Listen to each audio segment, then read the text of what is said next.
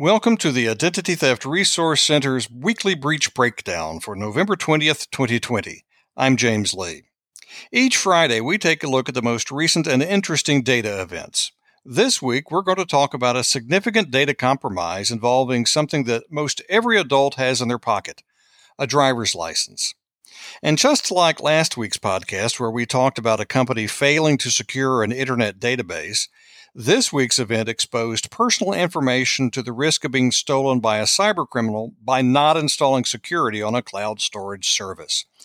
This failure to secure a trove of driver's information leads us to the title of this week's episode. With apologies to James Bond and Ian Fleming, data thieves have been given a license to steal. Here's the facts as we know them. Vertafore, a Denver-based insurance tech company, discovered that 3 data files containing driver-related information was moved to an unsecured online storage service. In other words, a third-party cloud database with no security.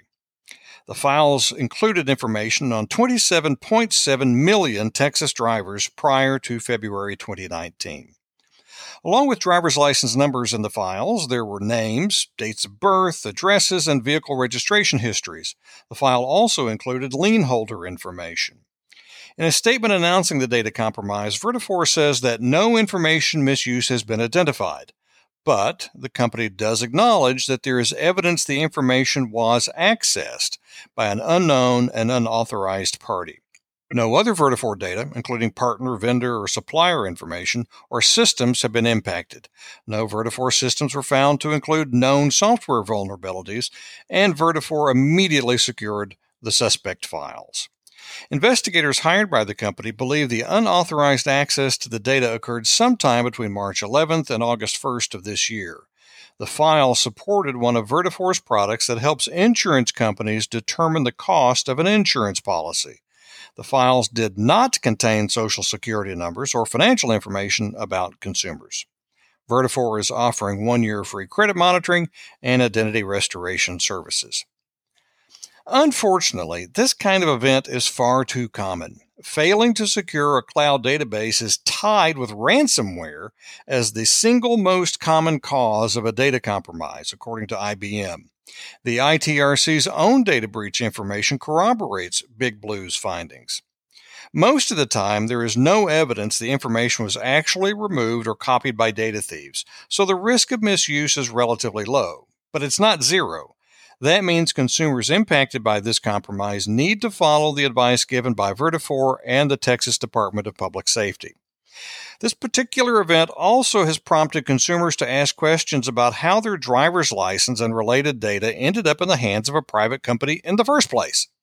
Well, that's not an uncommon question when data breaches and compromises involve businesses that victims have never heard of and did not give permission for their data to be shared.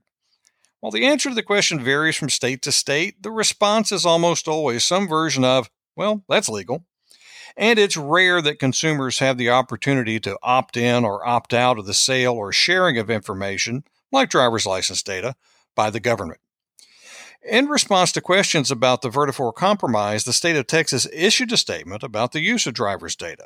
Quote, Texas law permits and at times requires the release of authorized parties of driver's license and vehicle registration information, end quote.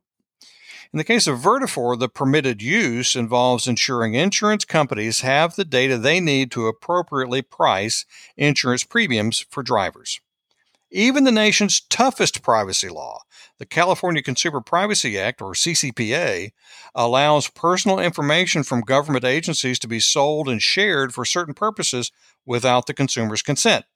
Generally, consumers cannot opt out of these uses if they are designed to prevent fraud or used to verify someone's identity. If you have questions about how to protect your information from data breaches and data exposures, contact the ITRC. You can speak with one of our expert advisors on the phone, chat live on the web, or exchange emails during our normal business hours.